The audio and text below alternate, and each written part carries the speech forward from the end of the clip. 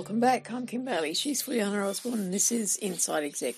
Today we're continuing our discussion with Nick Johnson from Singapore, and in this session we learn about how a simple video in 2019 catapulted him and this issue into the public eye, and then how the years of the pandemic helped to bring a lot of these issues to the surface so that people were somewhat more comfortable about talking about the issues that he is addressing these days.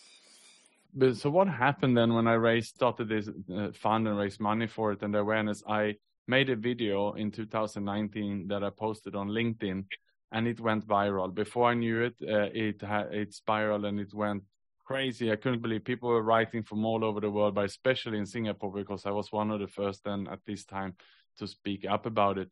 Before I knew it, I was live on radio talking about it, and they asked me all sort of questions, and I started to reveal more and more. And then actually there was a 4-page feature of me and my story and some other executives in a business magazine here in Singapore. And as far as I know, that at the time was the biggest mental health piece ever published in Singapore. So I was right at the forefront opening up this topic that was so full of stigma that it was even illegal until that point to talk about it. Nick, I think what you're doing is amazing and so relevant, and it's going to help lots of people. Looking back, if any of our listeners who might identify one of those people who just about to go through a crisis because of all the things that you said, any tips what they should look out for and how to approach it so it help the person and not interfere?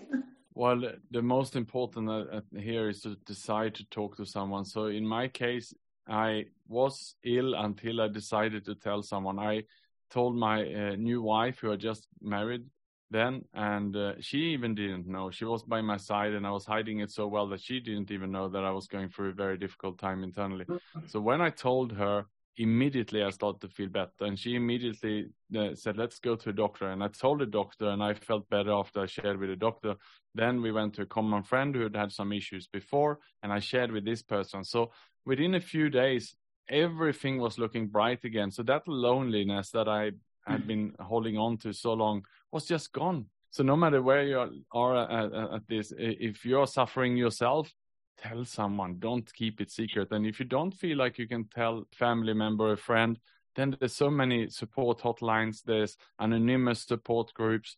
It doesn't matter really who you talk to. The key is just get started and open up. And in terms of that, if we've got someone listening who feels like, okay, I need to talk to someone, what are the words they use to start? Because I teach public speaking, and I'll often say to people, the best thing you can do is find a phrase that you use for every speech you make, because once you've said that, you know that you're on the path. So what is this person going to use as their opening sentence, I guess? I think it doesn't matter as long as they are just saying anything. Here it's just about making the commitment to share with someone, and perhaps make it in a place and a setting where they are comfortable. And I think that is the most important, and especially for men, I realized we have difficulty with eye contact. So if you want to face someone over lunch or a coffee or a dinner, then maybe you're not going to speak. And maybe also there's someone else at the restaurant. The best, according to me, is to go for a walk together,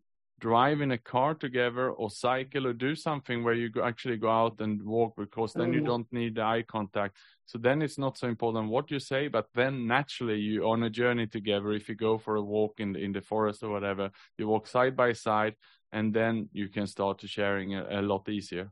If we can just stay on the less than positive note for a moment longer. So they do that, make that first effort, and if they don't get the response, or they get a withdrawal of that person that they thought they could trust with this information, what's the next step? Just keep going, I guess. I know the answer is just try somebody else, but how do they build themselves up for that, making themselves vulnerable again? Yeah, that's a great question, Kim, because not everyone perhaps might be ready to answer that and so on. So then try to seek some professional help. I mean, a doctor would listen if you're not feeling well, or some of the support line dedicated for this. There will be something for any addiction and for suicide, there's hotlines and so on. And they are trained, these people, and they can give you all the guidelines. And it's also anonymous, so there shouldn't be much stigma there. That's good. I just want to bring it forward a bit and talk about, you've moved through that process. You've come to a point where you think, okay, I recognize these are the signs, I've got to do something about it. Is there a daily routine or a daily affirmation that you go through? Yes, it is. And I learned a lot in the recovery. So first was the basically I needed to get physically and well and mentally well. And once that was over, I wanted to work more about it, because I didn't want to have, should I say, a relapse coming into this loneliness and going down again. I wanted to build something up that is sustainable. And that is only by working this on a daily basis, Kim. Of course, humans have done this in generations, and many are seeking perhaps to power greater than ourselves. People are looking for religion or clubs or associations and society. And I think we all need to belong somewhere, because loneliness is perhaps if you're isolated at home and sitting behind a computer all day. So it doesn't really what you belong to.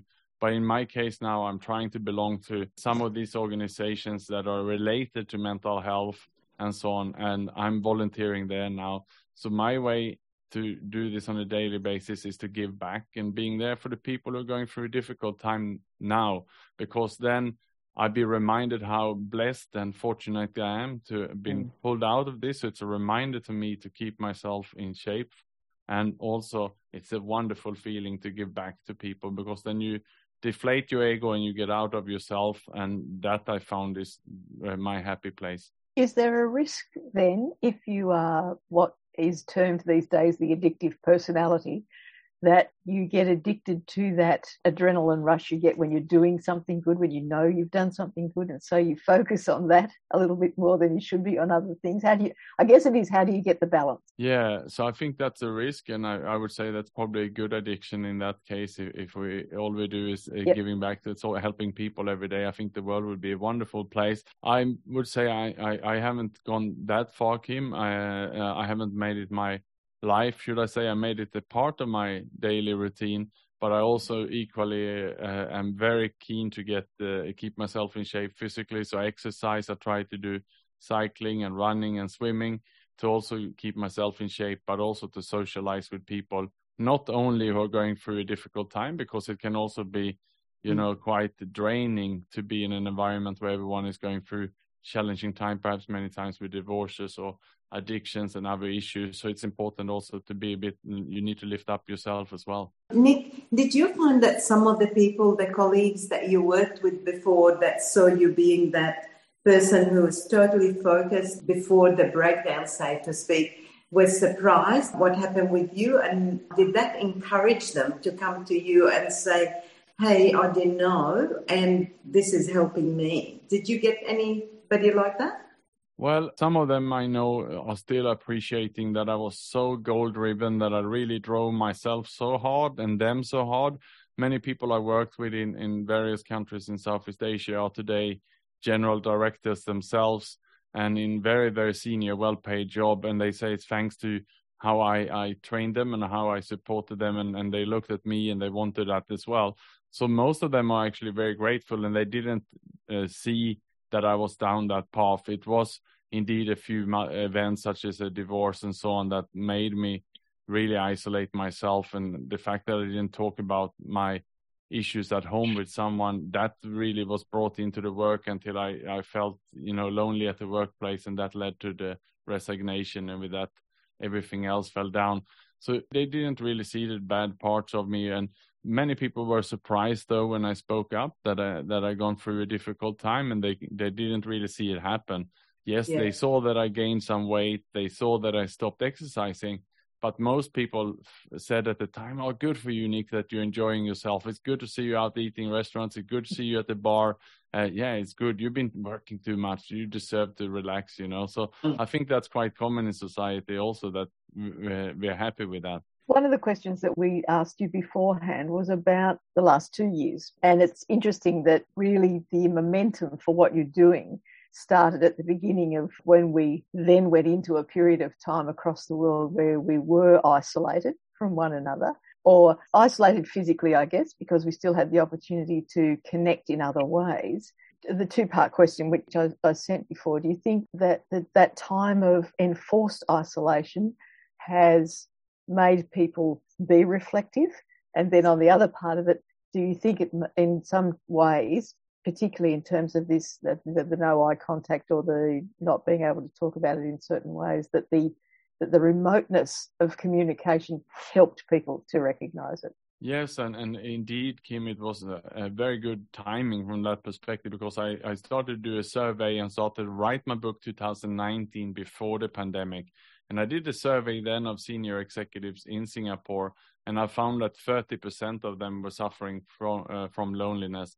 And then I had the opportunity to do the same survey a year later. So in the middle of the pandemic, 2020, when most countries were in lockdown, all these people were working from home.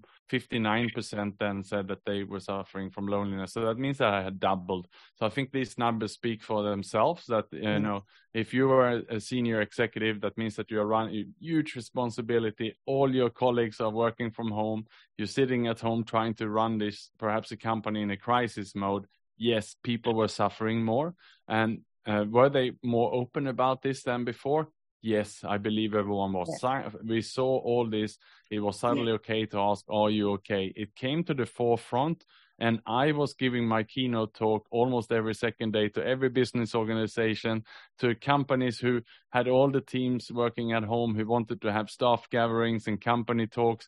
I was giving this, you know, Friday morning, all hands meetings and so on. People were willing finally to listen to this. So this kickstart, of course, my campaign for this. And that also then had the potential to throw you back into a routine that pushed you to the limit in terms of what you were doing, and trying, you know, knowing that the opportunity was there and trying to reach as many people as possible and go back onto the path of overwork. I recognise without the loneliness so much, but certainly the overwork side of it and the associated stress of having to get the message out, knowing how important it was and that people were ready to hear it. So how did you pull back the reins, I guess, and control yourself a bit during that period of time?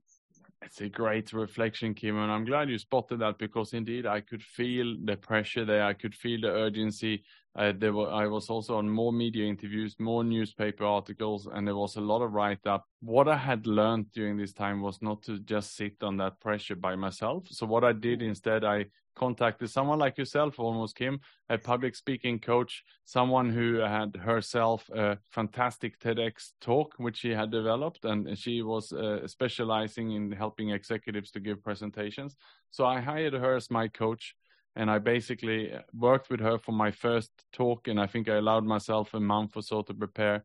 And we worked back and forth, and I recorded my talk. She helped me to coach me. After each talk, we would have a debrief, and she would guide me. So at least I didn't feel alone. I certainly felt the pressure, but I didn't feel alone, and I had someone who was there and holding my hand and helping me get better during this time. That's good. And it's interesting that often I find that is the trigger, that people will pick on something that they know they need to improve and work on that, rather than keep pushing themselves in the areas that they know about and is their comfortable zone, I guess. So make themselves a little bit uncomfortable in one area, or reassures them that they can then talk about something that they're really uncomfortable about.